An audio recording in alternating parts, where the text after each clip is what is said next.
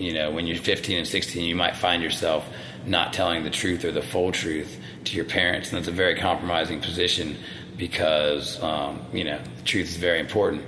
But at the end of the day, you might have to choose between the truth and your freedom as a young man under 18. Right. And so sometimes there's compromises that could damage a relationship, and only afterward maybe you can repair it once you're adults, and we all can be responsible for ourselves rather than one another.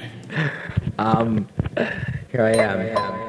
Man, we could have done some ground rules to start the interview. We could have had all kinds of stories.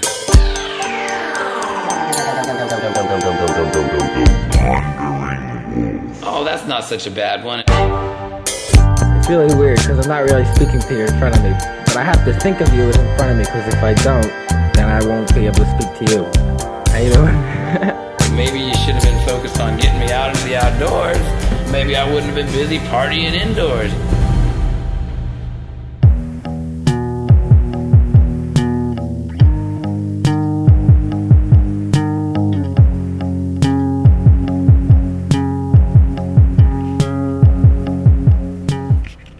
Just coming back, or just finished my last, I'm just actually starting the car here. Just got out of my last iron infusion for this series. And that's it. Tomorrow I head out on the road. If you are out on the road, please, I'm begging you, I am pleading with you, I'm down on my knees. Come and see me and my partner Serengeti, who is touring with me on the road, okay? Cleveland, May 5th, Beachland Tavern. May 6th, Rochester, New York at the Bug Jar. I should probably pull these dates up so that I don't mess one up, but I'm pretty sure May 7th is Hamden, Connecticut at the Space. May 8th would be then, I believe, up in Portland, Maine at Space Gallery. You see there, that theme. And that would make May 9th be the Columbus Theater in Providence, RI, Rhode Island. And May 10th, my brother's birthday, be Brooklyn, New York City at the Knitting Factory, which would make May 11th my one day off, where I have a doctor's appointment in New York with this supposedly pretty good integrative guy, natural guy. Then May 11th, we got Philadelphia, PA at, oh man, I forget the name of the place. You'll have to look it up. So it's like a gallery, some kind of gallery space. May 12th is Pittsburgh at Roboto, Dr. Roboto or Mr. Roboto, something like that, in Pittsburgh. May 13th then, wait, do I got my dates right? So what did I say? Yeah, May 12th, Philly, May 13th, Pittsburgh, May 14th, Columbus, Ohio, at a spot called Double Happiness, which sounds wonderful. It's like a John Lennon Yoko Ono record. And then we go to Detroit after that at Mocad, M-O-C-A-D. That's on the 15th, right? Did I get my dates right? And then the 16th is Cincinnati, okay, at the Woodward Theater. Sorry if that was kind of slowly said, all those things. A lot to remember, but that all came from my head. I didn't read that out of nothing. That shows that I'm not Alzheimer's yet, or hopefully ever. I still got a bit of a memory there. So yeah, come and see us on those tours. So just got out of this iron infusion. It's at a place that's like a chemo place, which is kind of sad, and I was very sort of scared. I have fears about cancer and stuff. I don't know, where they came from. Just illness is scary, I suppose. in general, but I don't know. For me, more fears and phobias surrounding that and medical stuff and hospitals. Scary stuff to me. Always has been. Not always, maybe, but definitely since I was a preteen kid. For some reasons I won't go into. But then I start seeing everyone in there, and really everyone starts to look like your mom or your dad. Like when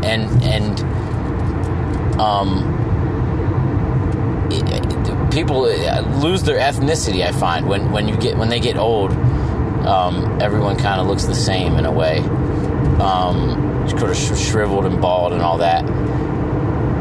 And I just watched this lady get like an IV and she's getting blood test, and I like watched the needle go in. I don't watch it on myself because I don't know why, but I look away. But I watched it go in her arm very intimately, and she was about, I don't know, maybe 70, and I just saw her as my mom. I mean, she looked worse off than my mom. My mom looks pretty good, but I don't know, gray-haired lady, and just kind of saw her like that, and really felt a love for her. And they kept calling her sister, and she looked real familiar. I think she might have been like a nun on TV or something like that, like local TV or something. She looked very familiar, maybe from like flipping the channels late at night as a child, looking for babes in bikinis on Star Search or something, and ending up on some old nun preaching. But I'm not sure that was her. I can't guarantee that.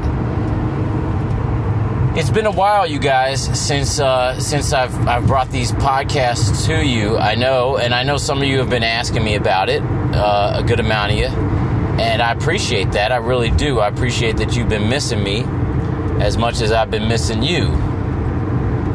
But it was time, after 100 episodes, to relax a little bit and not stress about these every week and try to focus on some other things in my life. I have several projects going on, music projects that I've been working on, as well as other stuff. So I hope that's not been too much of an inconvenience for you, but it's been what I had to do for my life. Now I'm back today, and I'll be back hopefully next week, if not the week after. I'll have them coming sporadically when they come, okay? Which is what she said to him, or what he said to her, really, more accurately. But on the podcast today is a guy that I went to junior high with and then to high school with, Austin Barga.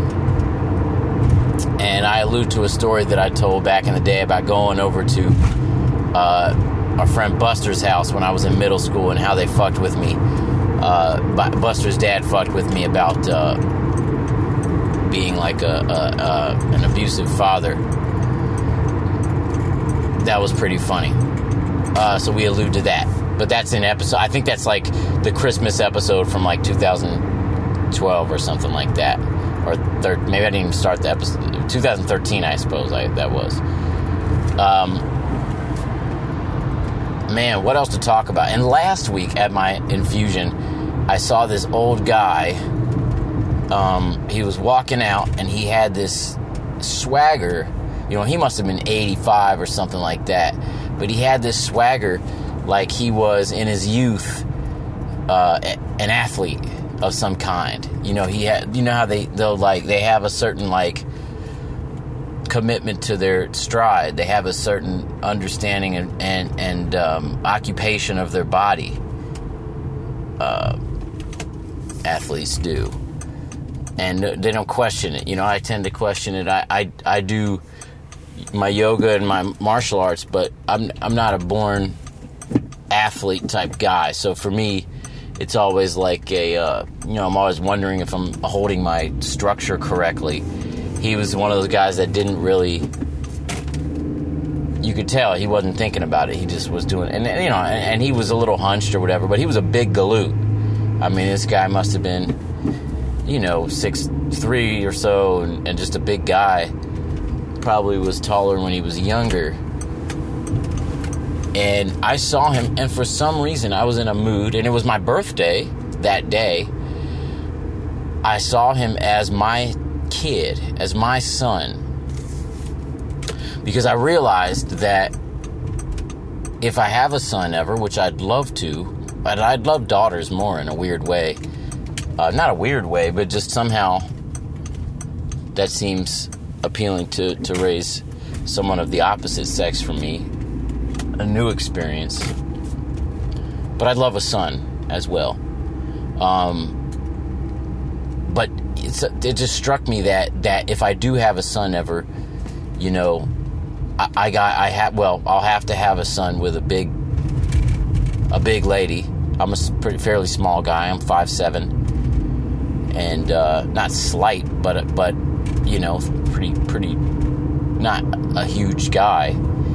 And yeah, so I'll have to make love with a very large woman to produce progeny as such. But if I did, that at some point he will be, God willing, you know, an 80-something-year-old man. God willing, not walking out of the chemo place. But if he were, that could have been him. And I don't know. I just had that feeling. And it was a feeling of pride. I had pride for this guy that I don't know, who might have played some high school basketball in the 40s. We don't know. All the facts are not in about that. We could do some research, some digging into that, but I thought that might be weird if I start asking the infusion nurses about an old big galoot that walked out of there when I was walking in last time. But yeah, it was really just the way that he moved his head, very sort of stiffly but confidently around. It had the feeling of like how a bird of prey might move their head, very, very quick and confidently, and ending up knowing where their head was going to end up in the rotation of their neck. You know, not a tentative move, but knowing where they wanted it to land. He did that, and that instilled in me a certain confidence in him, and a desire that he were my son. Strange, perhaps, but nonetheless real. And you know, that because time doesn't work how we think it works. It doesn't work how we feel it. It's always existing. You can think of it like that. I don't know, just different perspectives, right? I can't fathom that. I'm of the ticking clock feather. Well, I do hope you come see me on the road. I am out there, and hopefully I'm having a good time. Hopefully you're there, and hopefully maybe even right now as you're listening to this, I might be walking by you in Brooklyn, New York, you know, on the streets, looking for an icy, you know, like some kind of organic icy, because it's getting hot. All right, I think that's all I need to advertise for now, and all I need to talk about in this intro, really. Just some feelings I've been having. And I'm going to leave it to you and leave it to my conversation with this guy. Now, let me also preface it with the fact that I hadn't seen Austin for many years. I thought I had in California, but actually we just talked on the phone. He had been hanging out with Anna Stewart, my friend, when he was visiting out there, and I was visiting out there at similar times or the same time maybe. And I tried to meet up with him, but it didn't work out. So we hadn't seen each other in many years. I think since high school. Maybe he said in college sometime he was in town and we saw each other, but you know, that's I'm getting pretty old, so that's been a while. It's probably been a good 16, 17 years since I've seen him. So this was our reunion, and I turned it on right when he walked in the door, so there was no like getting to know you chat. And then here's the thing, is that we did talk after we hung out for another like 3 hours and talked, and that's me turning off my car. And It got a lot more personal, and we got into a lot more stuff. But I did not turn the thing back on because sometimes you can't, it's not as comfortable when the thing is running, and you can't get deep into personal matters as you can when it's private in the room. But yeah, we talked for a while, and he proposed some shit for my podcast that is a good idea that I may or may not do. All right, I'm going to let you get cozy and enjoy this conversation with an old friend, Austin Barga.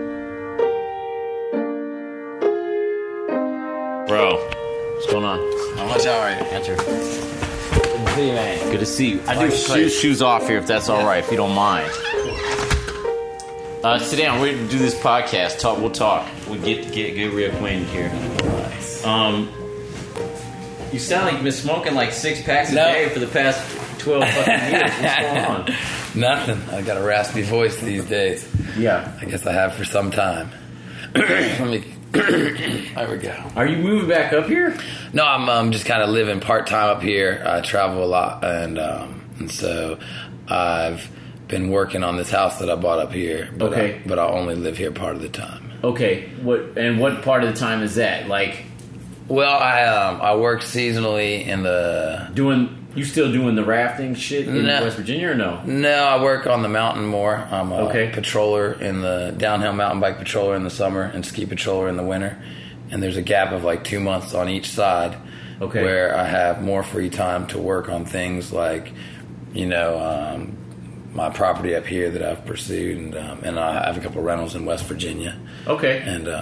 And so this is the time that I have to get it rehabbed, and I've been working on the plumbing, learning PEX. Right. It's been good. What's PEX? PEX is flexible flexible pipes that people don't like to steal for copper scrapping. Okay. And so, Got you. Yeah. Because if you're leaving the house for I bought a house that had the copper stolen out of it, like many houses that have been vacated for any amount of time. Yeah. So, I've stolen some copper myself. I figured, Look, you think I got the copper from my house? You're probably the polite kind of guy that would cut it instead of bending and breaking it, making it a lot easier to recover. You got to be nice to your fellow man. You Clean cuts. Yeah. Would have appreciated if my guy was a clean cutter, but he didn't have the proper tools. Mr. Bendy. Yeah. When did you buy that spot? It was a foreclosure, and so I've learned how with foreclosures there can be a large time frame.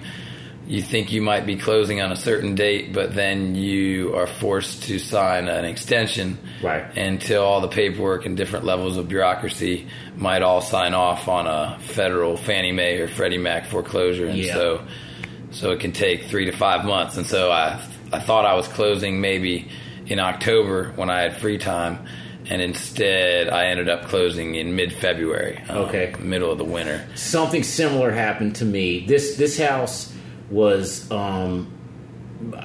it was a foreclosure, I guess. It was owned by a bank, some big bank that didn't know, down in Texas somewhere, nowhere near here. And something similar happened where it took like 6 months, but didn't look anything like this. Yeah, I wondered if you did a lot of work to it, or had your people do a lot of work to it. Yeah, people. Right. Yeah. Not me necessarily. You remember Mike Fisher? You remember Claire Fisher? Yeah, they're Mike Fisher. This is an 8K. This is an 8K. It's not technically 8K because I bought it, but pre-8K. Well, no, they already had the company, but they were like on a lull. I was like, you guys do great work. Well, you could do this, so they did it. Yeah. Right. Well, it looks tight. Yeah, thank you. Yeah, they seem to do good work. They do great work. They do great work. Those guys. I've been following the North Side rehab movement. Yeah, seeing different and properties they've done. You're one of us now. I am, and I grew up going to McKee Center. Yeah, I took a couple ass whoopings down here. It didn't look like in the 45223. It didn't. Yeah, a fine remodel they did on that. Tell me about an ass whooping you took here. Well, it was tough. You were just a country boy coming in from Mount Airy. I came out of the forest of Mount Airy where things were a little different, and I didn't hang out up on Coleraine Avenue so much. It was a little tougher up there. But down here, you had a mixture of the young Appalachian kids as well as the inner city kids, and they would rumble, and they both held their own. And I was there just trying to swim in the deep end instead of my little shallow 3-foot Mount Airy pool. And well, it was normally pretty good in the pool. I held my own, fishing minnows. I did very well, but good at basketball court, you step out of the pool area. They could box. They could box. They were strong, quick fists. Yeah, never put on gloves. And you were a little guy. I was. Let's recall the days. Well, as was I. Maybe I was chubby, but I was a small guy, short guy. Years later, I came and did my lifeguard training at McKee. Me and several others. And that's where I earned my nickname, Lil Baywatch. Due to your humongous titties. I don't know what it was, but I worked several years at Bush Pool over on Kemper Lane in Walnut Hills. Okay. And North Fairmont, me and Andy McKendrick. Oh, okay. The white boy Lenny Kravitz, as they called him. I can see that. I totally can see that. But yeah, we had a good run, and I did some Ryan Pool in the suburbs of Westwood. Well, I should say to the people listening, I just like to get reacquainted in general, but we are on this podcast, which you said you've been listening to some of the episodes. I have. Let's get some context. Yeah, let's get some context. I've known Austin, and now I told a couple stories about you, and I don't know if you heard those episodes. I haven't yet. I told a story. I told a story about when I was in, I guess, we were in, I think 7th grade. All right. And you and Buster and I think Alex maybe invited me over to Buster's house to spend the night and pulled this prank on me. I remember You know what I'm talking about? Oh, I thought about it on the ride over.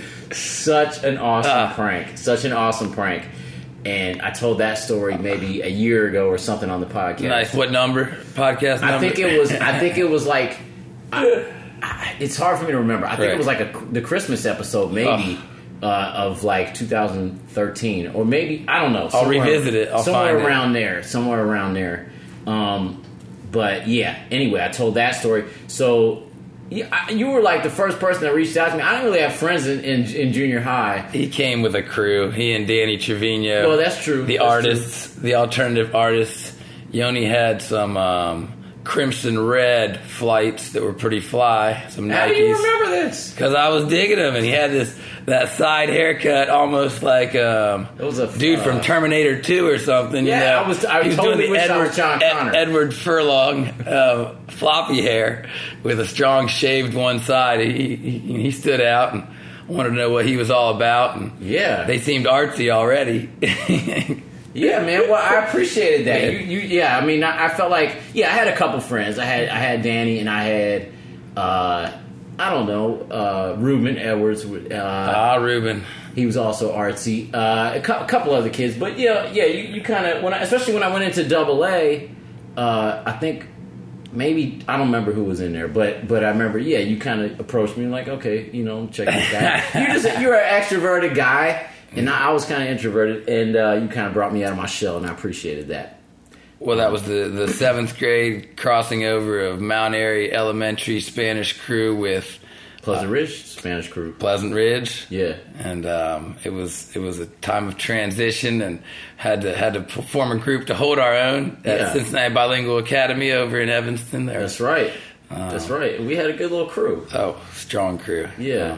A lot of memories. I was thinking about all sorts of different stories and memories, and your strong fight or flight instinct that you exhibit. There was another night I remember. I don't remember who's. It was like Cindy Kester's house or sister's something. Apartment. I don't remember what. It's like what was happening exactly. As I recall it, we were hanging out outside, loitering, waiting for some friends up at the apartment.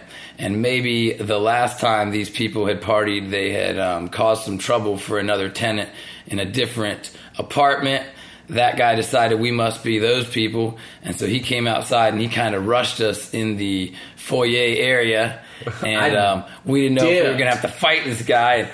Yoni took off so quick and just ran. Ran down the road. A mile. I don't know how long. This was before there were cell phones. We had to find each other, driving the streets looking for him. Gone. Yeah. It just reminded me of the Buster story because that ended up with you Also me dipping. running to safety blocks away. And so Yoni went... Both on the west side as well, which I was totally unfamiliar with. Sometimes you just got to run. Cincinnati, the west side is like another world. But yeah, I just remember that you knew when to get up and go. Yeah. And I don't know. I wonder if I would still act accordingly these days. Probably not. Probably a little differently. Yeah. Maybe. I don't know. I have my words now, at least. I may not be a big guy, but I can, I can at least stand up with my words a bit more than I used to. Yeah. But yeah, that's interesting. Both of those ended up in me dipping out, and probably for no reason. Right. There was no fight in either one. We avoided blows. And the first one was obviously... Can't blame you for running. A hoax. I would have run too.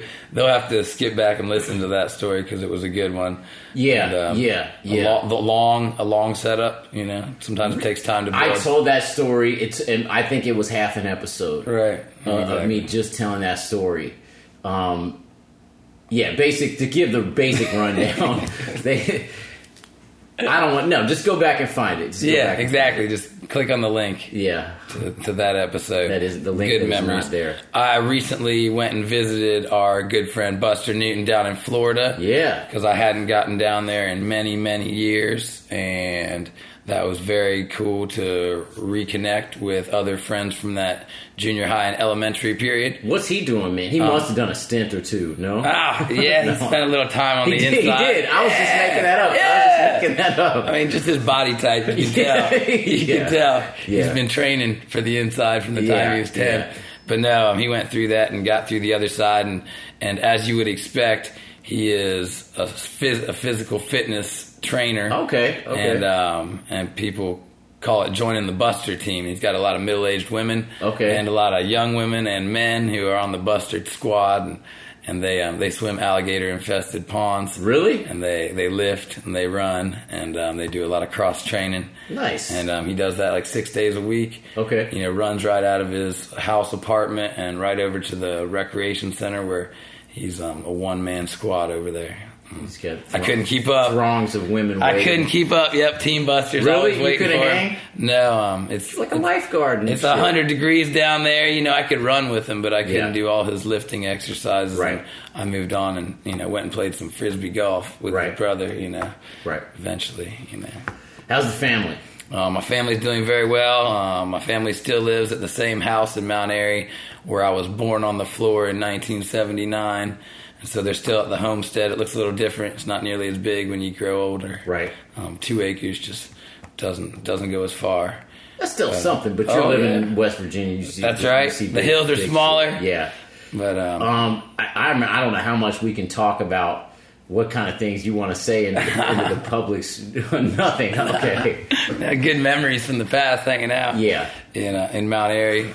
Hey, we had a good setup growing up out there in the woods. Yeah. And it was out there, man. In my memory, I mean, we was right in the middle of the forest, and that's one of the larger parks in this town. Yeah, I believe it's the largest forest within a full city limits in the entire country. Oh wow, that's what I hear. I don't know if it's true. 1,459 acres. Big, and that's not so much. But being in the middle of a city, that's not very common. And some would say, "What about Central Park? Is that bigger?" Well, that's a park, not a forest, so I don't know. There you go. There you go. You do the math. I don't know. I don't know. So, but what else? What was your trajectory to moving out there? What took you out to West Virginia? I'd say the transition would have been Athens, Ohio, going off to college on the east side of Ohio, down in the Appalachian area. And West Virginia is just right down the way. And so people in Cincinnati go to Red River Gorge when they want to hit the woods or hit some climbing region in Kentucky, whereas people in southeast Ohio and Athens, you head down to the New River Gorge, and that's over in Fayetteville, West Virginia. It's a beautiful area. I followed some climbers down there in college and spent some time in those hills. And after college, over time, found myself hanging out more in West Virginia. I pursued the whitewater. I'm a kayaker, and so there's much better whitewater and a lot of beautiful rivers down there. So the New and the Gauley rivers. And so I made my home in Fayetteville eventually. and just quit going back to Athens. I love Ohio, but I've come back and forth quite a bit, and I don't like to give up Ohio.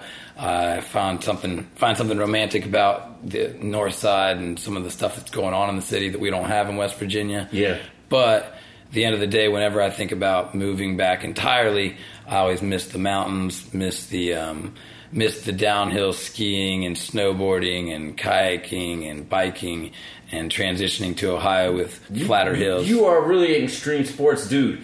You have named every extreme sport, man. That's funny. West Virginia has more to offer in those realms. And every time I miss the big city and I miss the better restaurants and a lot of creative people. And so you miss out on the diversity of the city and all kinds of things like that. But the cost of living is relatively low. You can own a home in West Virginia and still not have the highest paying job because there's really not that many out there. Do you own a house there too? I do. You own a house there. You have some rental properties there. You own a house here.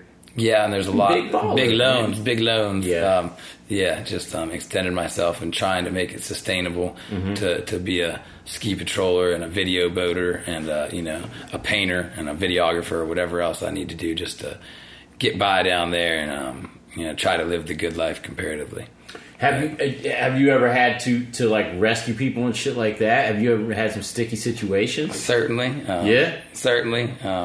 Every day down there, somebody's going to hurt themselves on the mountain, or sometimes when you're boating, you might find yourself in a sticky situation, or sometimes when you're videoing the rafters, you might find yourself turning into a rescuer rather than a videoer. And they always tell the rafters that if your video boater puts down his camera and starts helping you, you're in a bad spot. And if he doesn't, it's some faces of death shit. Well, you always want to get the shot, but you're always trying to find that moment where maybe you need to join the rescue instead of document the rescue. So, and what do you do in those kind of situations? Do you stay cool headed, and like you did when you didn't run from the dudes that didn't beat us up? I try to stay cool headed in situations that depend on that, and definitely the video boaters, the kayakers are known for their knowledge of what to do in a situation, a swiftwater rescue situation. Oftentimes the raft guides might look to them because maybe we're out on a rock, we are not in a raft, and so we have a throw rope. We might be in a position to help out in a way that someone in the water can't help out. And we're all a team, and not to mention the fact that you're out there every day, and as are they, I suppose, and know the water, that and everybody's a team water. On the river. Yeah. Everyone's on the same team, and so when things go bad, everyone kind of looks out for one another, whether they're with the same company, a different company, or whether they're a stranger with a group that you don't know. Right. And what about on the slopes? Is it a similar kind of thing? Do you end up having to like drag people back to the thing? Is that you? Well, our job is to try to get people to a higher level of care as quickly and as efficiently as possible. Right. At the end of the day, we're best at extractions and certainly life-saving measures. From CPR to controlling bleeding or any other first aid, but mostly you want to get somebody inside, get them warm. And so the most important thing is figuring out how can I stabilize this person and getting them to an ambulance or to get them inside. And so most of the time everybody's doing just fine, but every once in a while they need a little help. Are you on a snowmobile or something out there? We use snowmobiles, but I'm a snowboarder. I'm also a skier, but so we slide down to the scene, bring a sled to take somebody, load them up. Get them to where they need to go. You are Mr. Baywatch, man. I like it. It's better work than some things. Yeah. It might not have the artistic outlet that I see in your trajectory. Everybody has their own trajectory, man. I enjoy pulling up YouTube and showing people my good buddy from my past. I'm always dropping Y tunes and Yoni tunes in West Virginia. I appreciate spreading the gospel. Appreciate that. Or stealing free YouTube hits instead of buying the damn album. Good. I came with some money. We got fresh vinyl down here. Good. Because it's been a long time. I've been meaning to catch up. I've really enjoyed seeing what you got going on. I think the last time I saw you was in Oakland. Well, briefly, very briefly. And I think we only got to talk on the phone. Oh, did we not actually see each other? Only in pictures, possibly FaceTime. Okay. That was before FaceTime. Skype. Yeah.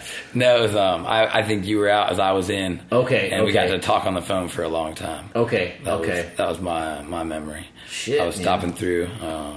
Yeah. So what else do you say you travel a lot? Where else are you traveling to? Well, I try to get out west each year, and that's what I was doing when I missed you. I think it was probably the end of the East Coast season in late March, and trying to get some of that Tahoe scene in April when there's still snow. Okay. They had a bad year this year, the worst snowpack in the history of Tahoe. Really? Yeah. So that means bad skiing snow. Yeah, but it also means bad whitewater and bad levels for drinking water and irrigation. California's facing the biggest drought. Just because of the drought. But the snowpack is a big defining factor. Okay. And currently, like, the Sierras near Tahoe have like a 0% snowpack. Okay. Which, like, maybe the worst in history, maybe it was 25% of average. Which means low snowpack means just not much snow. And you don't have mountains of 50 feet of snow to melt all year and provide the water into some of the reservoirs that feed the drinking water of Northern California and even Southern California. Right. So, just pretty wild what's happening out there. So do you just chase like the good? Is this like the what was that movie, Point Break? Is it like the Point Break of skiing and shit? I think the East Coast Patroller version is trying to get out there for some spring riding and maybe stick around long enough to catch some spring paddling as the water melts and turns into... And y'all all do all that shit. A lot of people do. Yeah. And you go out there with your people that you work with, or... Oftentimes, but I've missed out on plenty of years, so I don't want to make it sound like I'm always chasing the storm,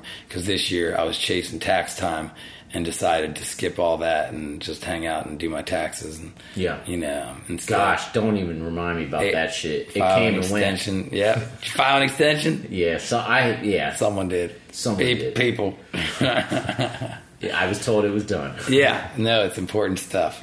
Sometimes it's more important to do that than to travel to the Caribbean or... my sister lives in Venezuela, and I'm going to miss out on visiting her. She'll be moving in June, and I did not get down to Venezuela. What was she doing down there? She's an international teacher, so it's similar to travel nursing, where after being a teacher in the system in the United States for several years, you might go teach for a westernized schooling system of like expatriates, kids, and maybe oil and gas, children of the industry, children of government officials, and people that have had an education in the United States and then desire that style education back in their home countries. Okay. So she'll do 2 or 3 years, various places, and now she's off to China. That's kind of a dope job. I mean, is she married and shit? Yep, they both do it. And, And so, Chris does some chemistry and some various sciences. She tends to teach Spanish, but she'll do English lit as well. Okay. In a place like Venezuela, she might have a mixed schedule. Did she do the Mountaineer CBA, all that shit thing? She did the same thing we did. Did she go to Walnut? Or she went to Walnut and graduated in 93, and then Josiah graduated in 94. I knew that. Yeah. And so we all followed that same path, and then she took it to the next level and has been living internationally for more years than she's lived in the United States, probably. Huh. Yeah. You think you could still speak Spanish if somebody came at you? I can, and I try to travel and speak some Spanish, but my sister says I got a Cypress Hill accent. A lack of true travel all across the world has left me with a little bit of that, Mexican-American rap version of a Spanish accent. And so my conjugation struggles, but I get by. And we get to practice. My conjugation struggles, too. The vis-a-vis people in the ski industry, we get a lot of, like, lifties from Peru and Chile. And so I get to practice on them. You said Chile? That sounded good. See? That sounded good. See? And so I get to practice a little bit. And for West Virginia, I do pretty well. But you go to the big city, all of a sudden, where people do speak Spanish. And sometimes the rapid, high-speed communication. Yeah, I can't go with the rapid shit. Right. Yeah. I was just in Costa Rica a couple months ago. And nice. I got a chance to practice a lot. And I find that the conjugations are tough. You know, it is hard. People understand. I was best in. The golden era for me was like 8th grade, right? Yeah. I mean, come on, All Salamanca day. and All shit. day. Yeah. See, I missed the trip to Spain. You didn't go to Salamanca. I didn't go. I'll always wonder why I wasn't more ambitious. But you know what? For my travel. Honestly, that wasn't like I didn't get better at Spanish. No, but you partied hard with those Partied hard. Spaniards. Partied hard. Yeah. They were good stories. I got in a fight with mine, man. Fernando, Yeah, Fernando. We got not a fist fiery. fight, but we got in the fiery Spanish. We got in an argument. His mom was upset at me. Miss what's her name had my back though. Yeah. Senora Avia. Senora Avia. Yeah, I see. Had my back. I wonder where she is nowadays. I don't know. Like so many of our teachers, I look back. I saw Dr. Houghton popping up on Facebook. Really? He's got his little friend number, keeps getting bigger and bigger of mutual friends from 12 to 16. It might be time to... People are jumping in. Yeah. I've seen Miss Mann on there. We don't really kick it. You know, we never were that tight. I didn't have her. Houghton, Dr. Houghton, I cried in front of one time. Yeah. I probably talked about that in the podcast. Right. But there was a time we didn't hang out that much in high school, and I don't know why. Right. What was your crew in high school mainly? It was always mixed and it changed and it varied. But I mean, whereas we shared Alex and Yuri and Kyle, right? We also split off, and I always felt like you were doing your music thing like passionately. I had the Jamie Brill faction, RJ, exactly. You were maybe more. I want to say it was like more in the Christian Hafner. I hung with Christian some, but I'd say maybe, and then I hung out with the 9-8 kids as well. The 9-8 kids, and so it was like that crossover, playing some soccer. Yeah, I was busy doing that, but at the end of the day, I was partying, not doing music, and you guys were killing it, hanging also out, partying, laying out tracks while partying, and getting into it. And so I remember some of that, and then there was definitely that, the Alex House party, and definitely kept us all together too. Yes. It was a strong party house. Many memories from that house. Oh yeah. Yes, definitely. Weird memories to me. I was thinking about all the different divergent paths that we've all taken and where we've ended up. And our good friend Alex Donnelly, our mutual friend, he celebrated a birthday party for his 2 sons today. Okay. They're twins? No, Henry and Sawyer just have birthdays within several days of one another. Okay. They're all April because Alex is also April 17th. April, that's right. Yeah. So they all had birthdays, all the Donnelly men, and he went ahead and did the barnyard, backyard. He had them bring in the horses and the sheep and and all the animals to his nice pimp McMansion over there on the west side. And so they had, they had it going on, and I wanted to get over there today, but I was doing plumbing, right? And I think it went off well. Today. They did it today. It's fucking raining today. I know. He's gonna have a backyard mess. He's gonna have a muddy mess on that fine lawn of his. Oh man! And so I wanted to get over there. I'm sure it was pretty exciting. What other memories? What memories do you have from that era? So many. But some of those, Alex had some classic parties, and it was always his mom knew he was having good parties, but never generally pinpointed it. But then one time I came home with Alex after some basketball playing, and Jan's like, remember? Alex's mom said, Alex, you remember you said you didn't have anybody over while we were gone. Well, check out these pictures from Megan's phone that we had, and not only were there classic pictures on there, but if you remember, a lot of the Alex Donnelly house parties, people would put on porn on the big screen, and there was some background porn shots on the big screen in the camera. I love it. And so Jan's like, really? That's kind of tacky, Alex. Porno during the party? Really? Is that how you guys are doing it? And the thing is, it wasn't Alex. Like, he was always so innocent. Like, I don't know. Somebody else did that. His friends had hijacked the VCR. Yeah. And someone was kind enough to snap a bunch of pictures with the twin sisters' camera. Right. And tuck it in there waiting for... oh my God. There's no, what do you say to your mom then? You say, you got me. Yeah. Got me. That was the first place that, and not to incriminate her, first place that I started drinking. Right. She did her best. Yeah. I mean, we would sneak it out of, there was like a liquor cabinet up there. And, what are you going to do? You're, 14, 15 years old, and you're going to, Yep. Before the internet. We would do that and then go to the church, like, youth group night. I think I even remember discussions on the podcast of this. Yes, I probably talked about that. Yeah. Possibly. Oh, yes. Memories of Erin Fisher and her crew. Yeah. Oh, yes. Yeah. Definitely. The divergent paths we've all taken. Yeah. And she lives just right up the road, man. She lives like... so she moved over, because she was over towards D.C. prior, I thought. Near Philly. Yeah. But she came back. She came back. She's married, 2 kids, as far as I know. Maybe a third one now. I don't know. Right. I've hung out with her husband. I enjoyed him. Yeah, good dude. A life coach. Dude. Is that what he is? I think he's a life coach. I knew he did some like helping corporations with their. I thought, right. I don't know. He probably has other titles, but I do believe he does some life coaching. Some life coaching. Okay. As does my girl. She's a therapist. Okay. She does some life coaching as well. So. Now tell me about her. Where did you meet her at? I met Erica in southern West Virginia, and she was from outside of Philadelphia in her youth, and a lot of hippie parents took their kids to West Virginia and the Back to the Earth movement in the 70s and set up shop in the 80s, 70s, Greenbrier County and various counties, Summers County, Pocahontas County, and built life down there. And, her mother still has a homestead kind of property, very rustic, hand-built, and where you were bringing water up from the well and from the spring and that type of thing, and burning wood heat only. And Erica loves her comfort, and she'll remind me that it's not always fun to warm up your house from 30 when you get home. And the modern comfort is not the enemy, she tells me.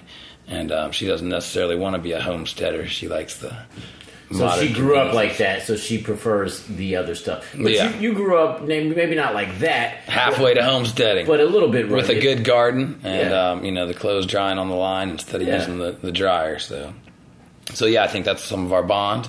Yeah. And I met her down there, and she was already at Snowshoe, and so that's What's Snowshoe? Snowshoe is the ski resort down there in West Virginia that I started working when I transitioned over from Athens, Ohio. Okay. And so we've been together a long time, and we've. You're all not married though? I don't see a ring. No ring right now. We've been together a long time. We're a strongly committed couple. Yeah. And and so she's down here with me. She's over at the house.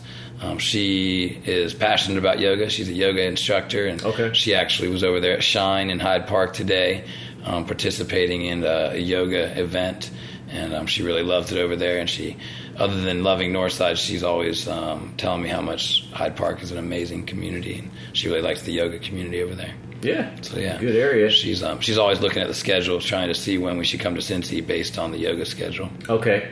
Yeah, I do a great class right over here that she might like. Is this on Hamilton? We drove. Which location? It's at the Hoffner Lodge. Right. I don't know. She might. No, we drove by. We were talking about what they got going on over there, and she's good. always interested in linking up with different people. Yeah. And it's cool how small the yoga community is across the country. The people that travel and link up, and the leaders in various parts of yoga. It's neat who all knows each other, and she can come up here and know a bunch of people from various other communities. Right, they have their retreats and shit like that. So how many months of the year do you think you guys will be up here? Like, do you think it'll be twice a year? Well, it's more like also when I do work, I generally will stack my weeks together for work, and so I might work 8 days in a row on the mountain and then be off 6 days, or work 6 days and then be off 8 days. And so while I have more time from in between seasons, I also plan on being back and forth. And I've got a roommate over there here in the house in Northside. He's helping me out doing things like painting and tightening up what's not already put together. And it's nice to have somebody there. Oh yeah, I don't want to have the house empty. And so it's one of my little brother's friends who is pretty handy, and he's been helping me kind of do some landscaping and tie the house together because it's rough around the edges, although it is intact and very livable. Yeah. What's Wesley do? Wesley, that brother is out in Seattle. He's different brother? Robbie. Rob is my youngest brother. Okay. He's a juggler with the Cincinnati Circus. No way. Yeah. He's very passionate about juggling. He's best juggler I know. That's crazy, man. He slays it. He also works with that trapeze thing going on up across from UC. I see that thing. Yeah, that's part of the Cincinnati Circus. Okay, and they do good work. And he goes out and juggles at various events. He was doing some post-prom events this weekend. He was juggling out at Goshen High School for their post-prom. Don't go party. Come over here, and we got jugglers. Yeah. So he was playing Still that. Get drunk, we'll watch the late juggler. night. Yeah, exactly. Yeah. He was the late night juggling entertainment over there the other night, and he really enjoys that. And he's gone some pretty far places. He was juggling in the the opening day parade the other day. I was watching him on TV. I think he might have dropped a pin on TV. We were dogging him a little. These things happen, These things happen. Yeah. Maybe the announcer might have even been jiving him a little bit. Say something. You saw it on like national TV? I didn't see it. I saw it was reported to me that I don't know who was doing that. Oh, he must be sick about that, man. Brenneman or somebody, one of these characters. Right. Tried to go to a Reds game last night and check out the 1990 World Series. The team from 1990 all came out. There. They celebrated 25 years later. My dad pointed out we were lucky, and we probably purposely had the Cubs scheduled because they haven't won in like 100 years. Right. But the Cardinals, they just rolled their eyes like, dude, we win like every other year. Yeah. You guys are really celebrating 25 years ago. Last time you went to the World Series. Right. Sorry about your luck. I'd like to see that 90 team against the team right now. Yeah. Well, like I said, why doesn't Rob Dibble, Norm Charleston, or Randy Myers? Put him in, Coach. Put him in. We got some bullpen struggling. Exactly. I think Dibs at 50. We'll take him. I know. He probably thinks he can pitch faster than Ardaldis Chapman. I don't know. The Cuban Missile. It's about, the guy's, what is he, probably 45, 50 years old by now. Easily. Yeah. And he's been putting on the weight too. Yeah. But how about Cuba? Are you ready to travel to Cuba? When is that happening? Right now. It's open already? We still need an excuse educationally, one of the 12 reasons. Yeah. But currently, I don't believe there's anyone checking those 12 reasons. They're just stamping it and sending you on your way. And so a lot of people are flooding Cuba. My sister got engaged there. Okay. Yep. Okay. And so, beautiful area. They got that, what's that called? The CD that came out with the movie, the Raccoon. Oh, you're talking about Buena Vista Social Club. Oh, so good. Go learn some of that shit. Oh, and there's just so much culture there. There's only 90 miles from Florida. Yeah, and I'm ready. 13 million characters just hanging out down there, and no connection for all these years. And the old cars. Ooh, I know. I've seen some pictures of that. Why do they do that? They have no access to modern cars, so they just keep up. They've been cut off. The old cars. That's crazy. Yeah. And they put in like new modern engines into them. So even though they look all old school and 50s, they roll well. They've got some pretty fly engines in them nowadays. Good. It's impressive. So tell me this: what's next for you? Do you have a life plan, a trajectory that you go into, or are you not thinking that way? I'm not doing as well with a 5-year plan or anything, but are you buying all these properties and shit? It just seems like you might have some idea. Well, I just always I'm trying to live sustainably, and so there's only so many hours in the day, and the jobs that I tend to like don't pay that well, and so I'm trying to be conscious of that, so I don't end up at 55 years old without any retirement. And so I'm trying to be conscious of that, try to save. A lot of the mentality on the river is a dirtbag mentality where you live very cheaply and very lightly. Maybe you live on the property along the river on a raft, in a bus, free on the raft company's land, and in an effort to build up money where you might be able to buy something outright or pay down your debt. And so that mentality of saving a lot and trying to live lightly, and therefore maybe making it so you can continue the jobs that you love instead of working for the man, or working a 9-to-5 that's less rewarding. Now, with that what you just said, I saw the movie Mud. Right. I don't know if I saw this one. Mud with the actor that I'm going to now tell you remind me of. Oh yeah. Whose name is now I'm forgetting, but everyone who's listening to this knows the name of the guy that's in Mud. Well, it's funny you say that because one of my celebrity lookalikes that I always am dogged by is the lead singer of Puddle of Mud. Really? So some rocker will come up. It's a little bit what you look like, but it's more the way you talk and kind of, I don't know, mannerisms. No. But the guy, he was in True Detective. Oh. you've seen that. It's not Woody Harrelson. The other guy. McConaughey. Matthew McConaughey. Get out of town. That's funny. It's the raspy voice. He's really picked up the pace artistically. You know, he's dogged. Fabulous. He was getting dogged for a lot of years, and then he's had a run. He's there now, man. Magic Mike, you know, he's had a run. Yeah. Very impressive. Magic Mike. That's not the one I would have brought up, but he's great. I think he's great. I didn't mind that movie. Right. That movie, no, and the new True Detective coming out. It's great. Can Vince Vaughn really follow up? We'll find out. Is that he's in it? He's in it. One? There's several others, but Vince Vaughn's one of them. And we were debating. I'm good with him. Whether he has the spectrum. To, carry that. We'll see. We will see. So okay, I see. So the land grab is an attempt to make it as a retirement, because you can't, this kind of shit you're doing necessitates somewhat of an able-bodiedness and I'm not the best DIYer, and I'm getting better all the time. Mm-hmm. You talk about getting the boys at 8K doing some of this stuff. It's very impressive, and I'm looking at people like that and trying to learn and trying to ask questions to avoid some of the many pitfalls that happen to anyone trying to do this stuff and deal with 100-year-old structures. Yes. This is an amazing neighborhood. I think I bought a house that's 120 years old. This is 120 years old. And so 1895, 1897, and these structures are very, very solid, awesome brick structures, but I know I'm going to learn a lot about the headaches of a 120-year-old house. Yeah, I mean, part of me feels like, and I love it, I don't take anything back, part of me feels like the next one I buy, I'll probably get something a little newer.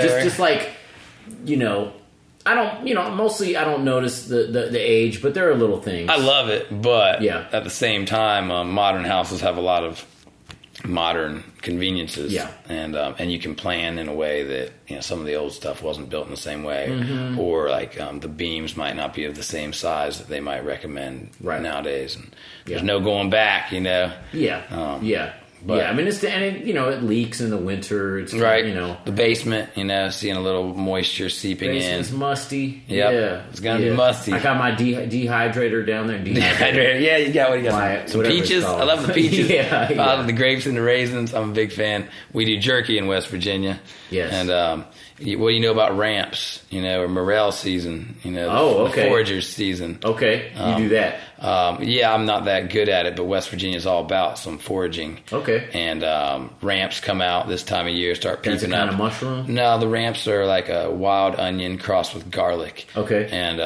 ramp fests galore in West Virginia. The dollars? People dig them, and they might sell them to a store for $2, and a store might sell them for $4 a pound. But then you go to the big city, and you might sell them for $10 a pound, and they might sell them for $20 a pound, or put them on their high-end food. And so, in other words, the big cities always treat delicacies from peasant food from the hills, and so morels, of course, are the mushroom, which are also popular in Ohio, and they might fetch a better price than ramps. Certainly, a little tougher to find, but to make any money, you got to travel to the big cities. What's when you keep talking about the big city? What's the big city down there? Well, I would say you would travel to D.C. Has a strong foodie market. New York City, Pittsburgh. If you're in the northern part of the state, you're going to head up to Pittsburgh. And not many people are actually going that far. It's just fun to find some mushrooms and cook up a meal. And make sure you get credit with your Facebook picture. Right. Try to keep up with the Joneses sowing their 50 or 100 morels. Right. But at the end of the day, somebody could take them to the big city, but not many people are that ambitious. And then there's ginsenging, which is gaining popularity, gaining a lot of popularity with some of these reality TV shows that some of our peers are making in West Virginia. So, you have reality shows going up in there? Appalachia Outlaw, the ginseng stories, and the moonshining stories, and everyone trying. People make ginseng. Unrelated beverage. No, unrelated. Okay, both are hot on reality TV. Got you. And so I don't have a proper TV. So I'm happy about that. Yeah. So many people have. Not that I wouldn't watch ginsengers. Well, it's really just it might be better than Real Housewives of Atlanta, right? But at the end of the day, it's still invented drama. Yeah. And really just it'd be a lot cooler to go out and find some ginseng. We thought of a great reality TV show a while back.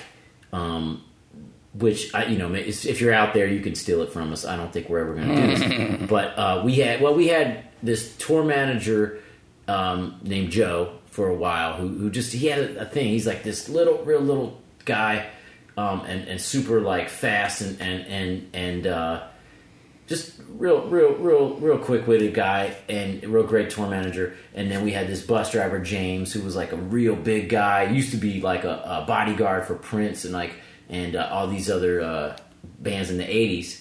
And I don't know, they had this, I think this was the only tour they ever did together, but they had this rapport that was interesting. And we thought, well, if we did a reality show that always took place on a tour bus, all right, with different bands going out with these two characters. So, So they're in every episode. Right, they're in every episode as the bus driver and the tour manager, but then the bands switch out. Right. There's always, with bands, there's always drama. Oh, yeah. There's, you get a lot of, it'd be sexy, some drugs. What's it called? Is this called Tour Bus? I'm in Tour Bus. Better name. Tour Bus is not bad. It's not bad. MTV next month they'll be on it. We had a reality show going on in West Virginia. We had a lot of our video production guys on the river will do real work, video production work, and we had one. I'm not even remembering the name of it, but it was about rednecks in West Virginia with a little bit of money partying, and it made some waves. It had some success. Upper middle class. Redneck kids rocking out. Yeah. So just like the same formula, but rednecks outside of Charleston. And it was all going good for a second year. Shane was on, David Letterman, and they were all laughing about his accent. Who's Shane? One of the guys. He was one of the stars. Okay. But then tragedy struck between year 1 and 2. They were out mud bogging, and the carbon monoxide overcame them. So after the bars, they took the 4-wheel drive truck out into the mud bogs, got her stuck, and then the carbon monoxide recirculated into the truck, and all 3 of them passed away in a big old mud puddle. How do you just leave it? They just left it running because they were working trying to get it out. Okay, and then the carbon monoxide recirculated because they were getting more and more tired and then passed out. No, the muffler was not. The muffler system was feeding into the car because it was underwater. Right. And so, right. They didn't have their windows open maybe or not enough, and so they build up carbon monoxide, and it's a very painless way to die, and you might not notice that it's overcoming you. Shit. And they all passed away, and so MTV had to cancel their money show. That's dark. Yeah. Did they talk about it? It was kind of like when Michael Jackson passed away. I knew some people working on that tour, and so there might have been like 500 or 1,000 people that lost work for the next 2 years. Right. So sometimes when tragedy strikes, you don't even think about all the people whose lives are intertwined with the star, right? And how many people might be planning their next year in advance based on the existence of some star, and then they go away. What happens to those contracts? I guess it's just ripped up because they must have a clause about the death of the star. Yeah, if it doesn't happen, it doesn't happen. So, tragedy struck in West Virginia. Oh man. Yep.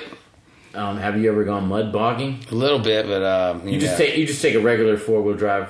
I mean, you can soup it up, but oftentimes it's just an old sturdy truck, or something you can lift up, something light like a Suzuki X90 or Samurai, because you can roll her back over and go at it. And West Virginians love that stuff. Yeah, we prefer kayaking and all these other things, but we'll be hiking out, with our kayak skirts and tights. And we'll find a lot of 4-wheeler guys in the woods, throwing their beer skirts and tights. Well, the kayak skirt is how you keep the water out of your kayak. So you have a skirt. Like the thing that goes like that. Yeah, it's called a skirt. I think I know. And then the tights, you wear clothing that's going to insulate you from cold water. Right. So you might be in a dry suit, or you might be in some layers of tights or fleece and tights. So you don't always look so sporty. Right. And so sometimes you'll come upon a crew of good old boys whistling at you, drinking their beers in the woods with their 4-wheelers, and it's definitely 2 different populations looking at each other like, it's a different way to live, buddy. Yeah. And interesting. but mostly it's a pretty good bond in between the two cultures. It never becomes like what's it called? There could be Deliverance. Certainly, there's a lot of Deliverance references on the river, and I'm certain there's been. Is that where that movie took place? Was it? Nope, it was down south, down on the Chattooga in Georgia, South Carolina border. but there's a lot of similarities in the people of these, backwoods towns, and I know some blue-blooded characters. Yeah. Yeah. So, any stories you remember from youth? Any things you remember? Man, so many. Back in the day?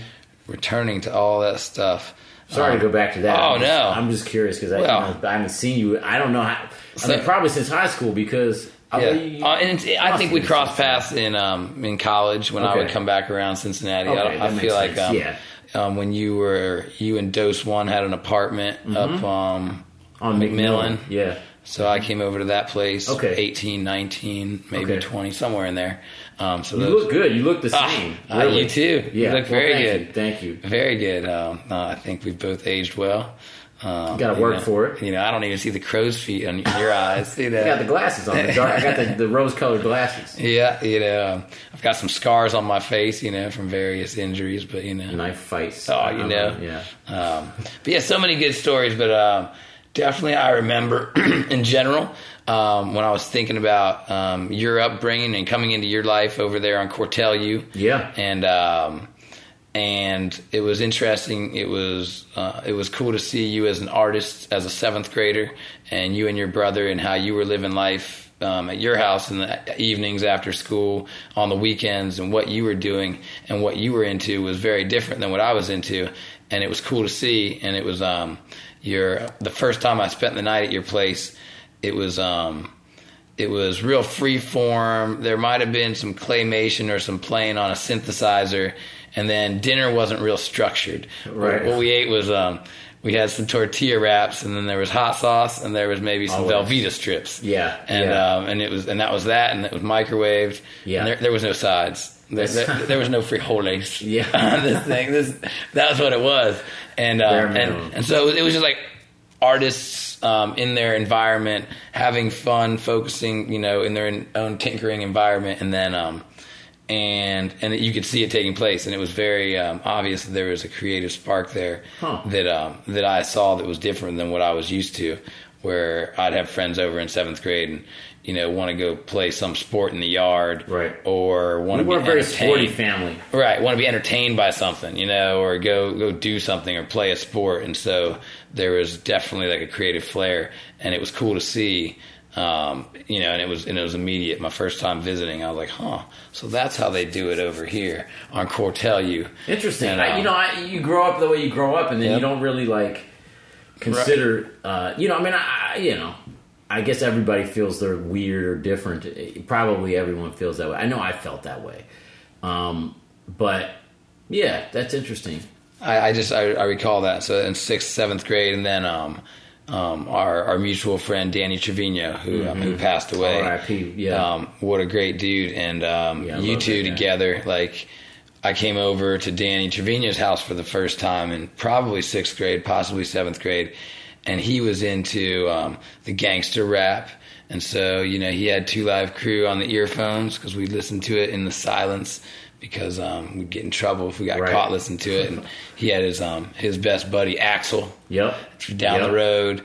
And so these characters, and Danny was also a really amazing artist, and he was always popping. His brain was working fast, and he could barely get the words. He could quick motherfucker. Barely get the words out. He would stutter sometimes because his words came faster than his mouth could even move. Mm-hmm. And he was super neat, and he was into cartoon drawing and comic book art and into the rap.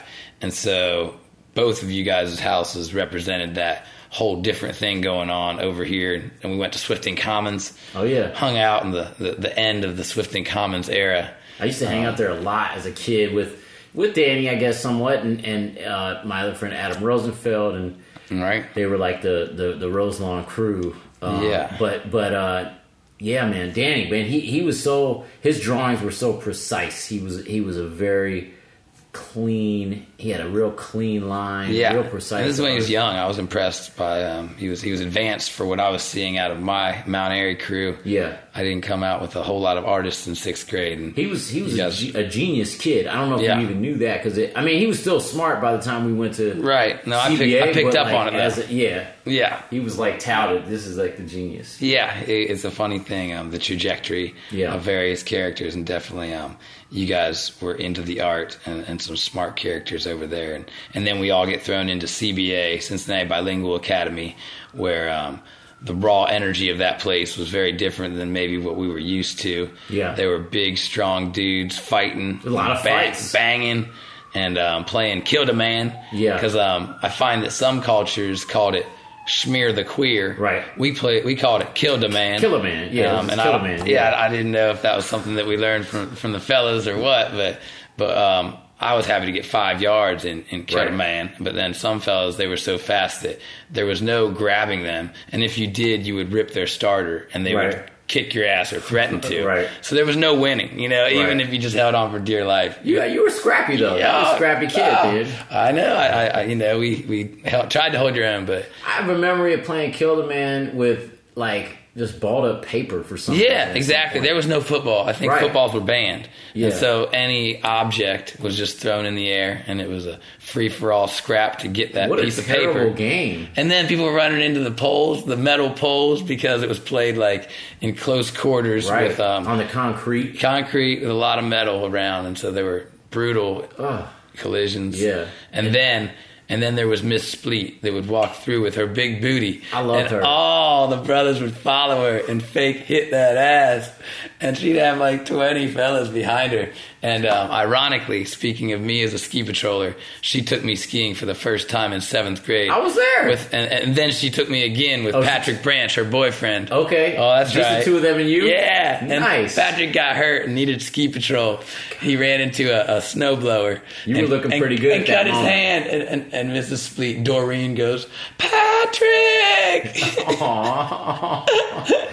I wondered about her, man. I wonder what she does. Where is Doreen Spleet? She was a great teacher. Oh, she was the best. I learned everything I know about English and grammar and phonics and shit is from her class. It was Doreen Spleet in 7th grade laying it down. Absolutely. And she was an amazing teacher because here we are, we're at a Cincinnati Bilingual Academy, and she's like a Puerto Ricano that can teach us English and then help us with our Spanish projects, our essays. Right. And so that transition was like the best part of bilingual education, whereas oftentimes the opposite was we would have a teacher who could speak Spanish, so they didn't care if she was very good at geometry because she's just going to be your geometry teacher because first and foremost she speaks Spanish.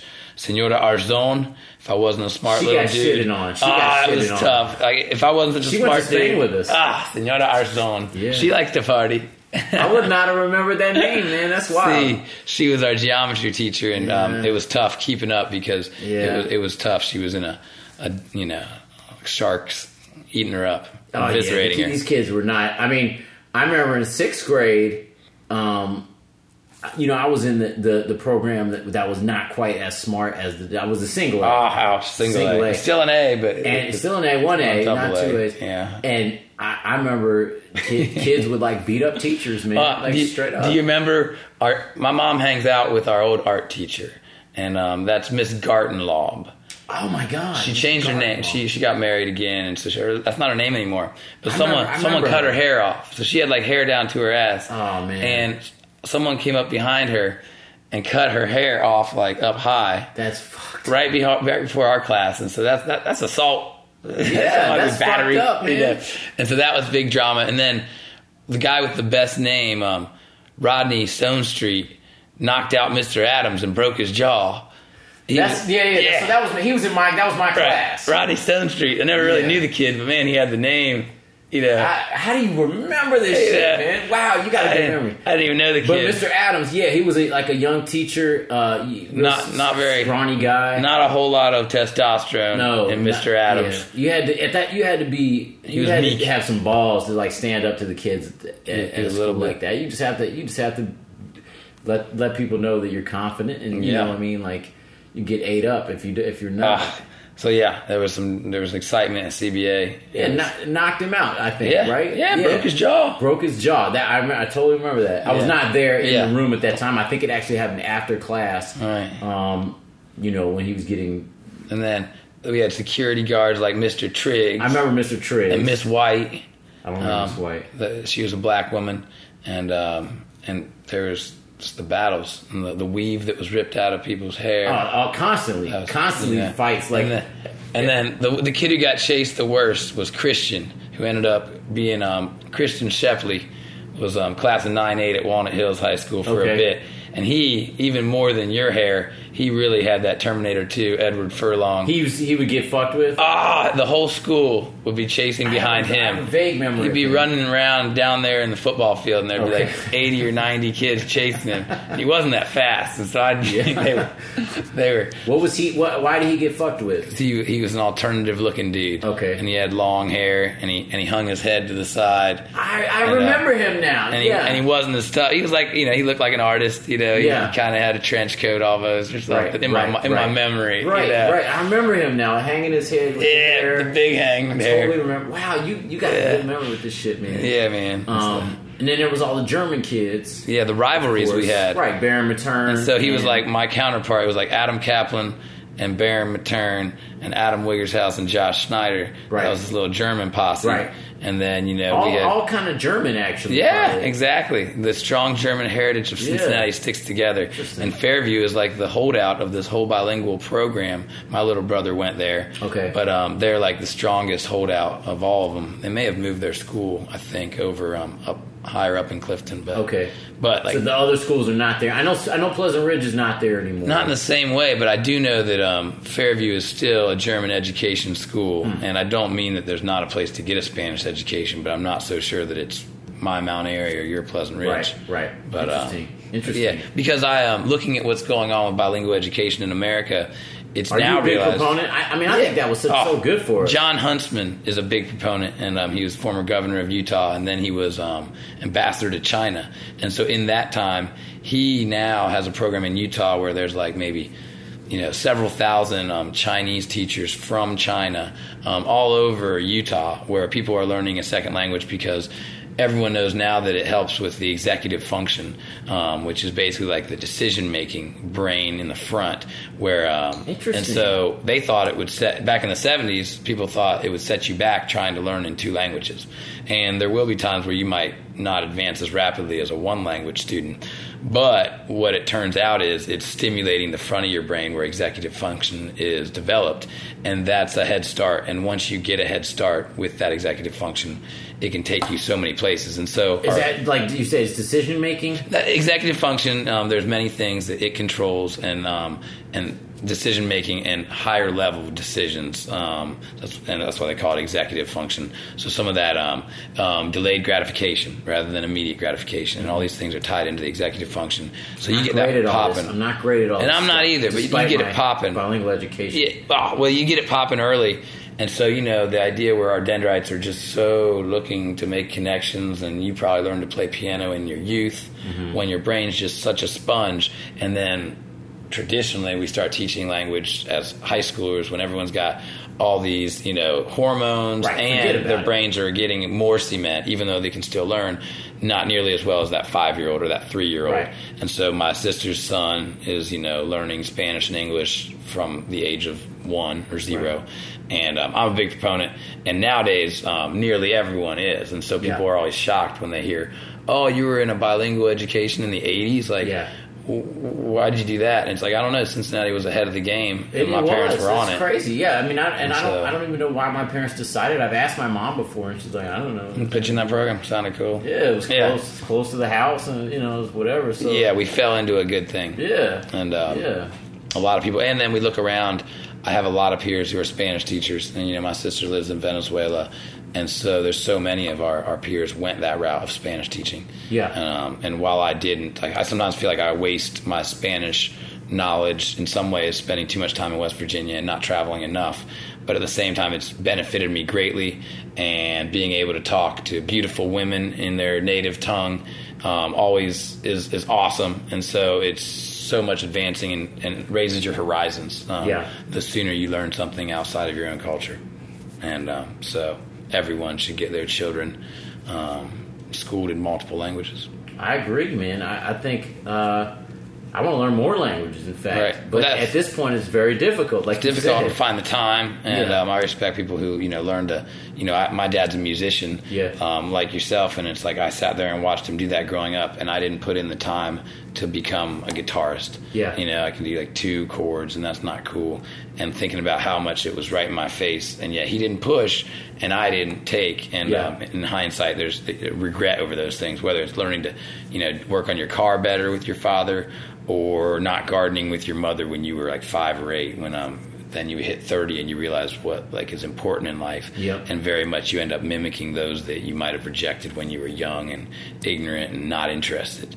Do you feel like you it seemed to me that your parents were pretty loose about whatever, not super structured in terms of open to, you know, going to accept your children as they see fit and recognize them as individuals and not try to push them in any given way. Which I think mostly is good. Mostly is good. But do you regret that they weren't a little more? No complaints about how I was raised, and I think they, like I said, like exposing me to like bigger horizons. I might dog on them for not getting me boating and canoeing and kayaking when I was 8. I might tease them about not letting me go caving in West Virginia with Yuri Kim and his big brother when I was a 9th grader. It's like, maybe you should have been focused on getting me out into the outdoors. Maybe I wouldn't have been busy partying indoors, you know? Right. And so there's various times where you're like, you should have given me more freedom and just trusted me. But looking back, there were plenty of other times. Did you get in fights a lot about partying and drugs use or whatever as a teenager? And somewhat. My mom would try to be the peacemaker between me and my father, and me and my father's relationship improved once I hit 18, when he wasn't no longer responsible for my well-being or deciding what's acceptable in my life. And so we quickly became friends instead of people that might have to challenge one another. And all of a sudden, maybe, you know, when you're 15 and 16, you might find yourself not telling the truth or the full truth to your parents. And that's a very compromising position because, you know, the truth is very important. But at the end of the day, you might have to choose between the truth and your freedom as a young man under 18. Right. And so sometimes there's compromises that could damage a relationship, and only afterward maybe you can repair it once you're adults and we all can be responsible for ourselves rather than one another. So that'll be what I put on the beginning of the episode. At an hour. So I remember one story that just came up in my mind, and I don't know if you want me to tell it, but you're a kid. You're like 16 years old. Probably. The way you say that, I might not want you to tell it. Look, man, the statute of limitations is long gone. I just think of it like, man, we could have done some ground rules to start the interview. We could have had all kinds of stories. Like, I'll just say it like this. You were in the car with a guy that tried to jack you, and you turn things around on him. Oh, that's not such a bad one, and certainly that's a great story. Well, I mean, I didn't break any laws in rejecting a jack move. I didn't even hear that from you. I heard that through the grapevine, so I would love to hear that. Just as a final little thing, because I'm curious. Well, one time, hanging out with different kids, you always trust that everyone's cool because, you know, your buddy wouldn't be hanging out with somebody that wasn't cool. But sometimes everyone's not vetted, and there might be someone that is just bad news hanging out with one of your friends. And so we were skipping school, hanging out in Coleraine Township, up at the apartments, and having a good old time. But somebody said, "Hey, I'm going to need a ride out of here in a little bit," and we've been having a good time. And I said, "Sure, of course I'll give you a ride." But he left and went down the road for a minute before he needed a ride, and he came back and said, "Yeah, you know, can you drive me up to the store?" And when I was heading out, I had no problem giving him and his buddy a ride, and I knew the guy in the back seat more. But as soon as we got in the car, it was clear that something was amiss, and he started trying to tell me that he wanted to see things that I possessed. He said, "Let me check that out. Let me, you know, what you got going on?" And he was shuffling in his pocket, and clearly something was happening. And then it was clear he was nervous. He pulled out a small gun, and said, "Nah, man, let me see what you got." And it was one of those moments where I had to pull over the car, and I was rather flustered, but I told him how disappointed I was that he would ask me for a ride and then do this to me. and he, in his nervousness, he looked back to his buddy Jake, and he said, "I guess he ain't gonna give up the shit." And he got out of the car. And then the guy in the back seat, I shook his hand. I was like, "I'm sorry it has to go down like this." Have a good one, Jake. You set Jake out of the car too? Or I dropped them both off on the side of the road, and they got off. In the middle of Mannery Forest? No, it was over. That was what I heard. That'd be better, but over by Ronald Reagan Highway. Okay. Over by the Cross County, by the Ronnie. Yeah. Dropped them off over there by those apartments, and they didn't get their ride to the store. And I was unable to anymore go hang out with that crew because I never knew who knew what. And in hindsight, through the grapevine, because you could have got fucked up. I heard that was his first jack move, and he got made fun of because he failed at his first jack move. I just like that. I just like that you pulled over and were like, "Listen, I'm really disappointed in you. I had higher hopes for how you would treat me on this ride than I'm giving you. I cannot. I'm gonna have to ask you to exit the car." It worked out. It wasn't the smartest decision, but it worked out. You could have got shot. It worked out at the time. But as it was clear he wasn't ready to take it to that level. Sometimes that's what happens, though. Is it's his nerves could have taken it either way. Exactly. Well, it worked out for you that time. Yeah, it was a lesson learned a lesson learned in associations. Yeah, and you got Shadar is a very important tool. Gaydar is mostly worthless, but Shadar can be very important in life. Mm-hmm. All right. On that note, I've been sitting here with Austin Barga at my place in Northside. It's been very nice to catch up. Sorry about the lack of context. No, it's good. It's very good to catch up, and we can hang for a little bit more if you still want to hang. Oh, certainly. I'd love to hang. Maybe we'll go over to the bar, and we can tell the real stories. All right, signing off. Say bye to people. Hey, see you later. It's been nice talking to you guys, and it's an honor to be on The Wandering Wolf.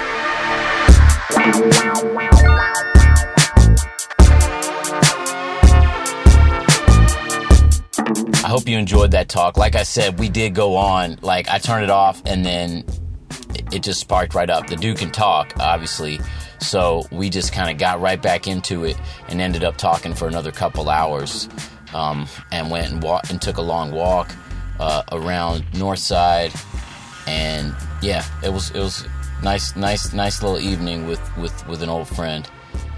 I liked it. You don't miss a beat when you get back with somebody like that. It's kind of, and we didn't even hang out in high school that much, like I said. So it was interesting. It was good. And the Wandering Wolf Podcast.com. I think that's it. Yeah, the Wandering Wolf Podcast.com. Go there, buy a t-shirt. If you're not going to see me on the tour, get a Wandering Wolf t-shirt. They're freaking dope. They're really, really, really nice. Designed by my friend Andy Miller. Yeah, you'll enjoy that, and get some of my music there as well.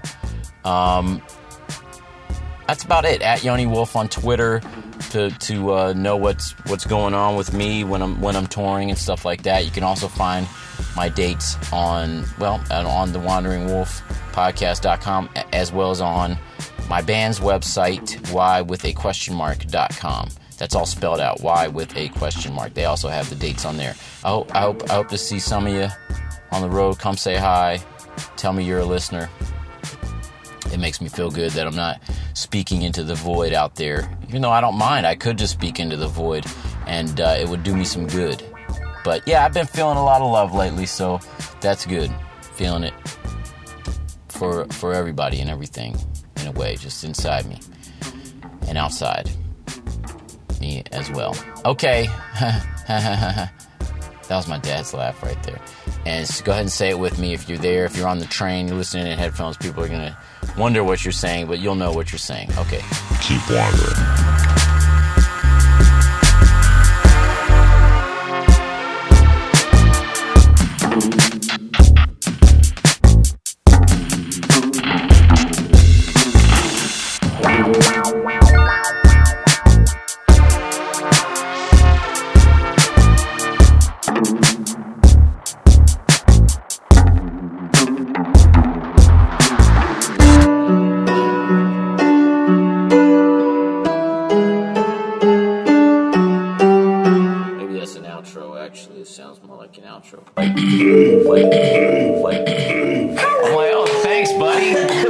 Something like that.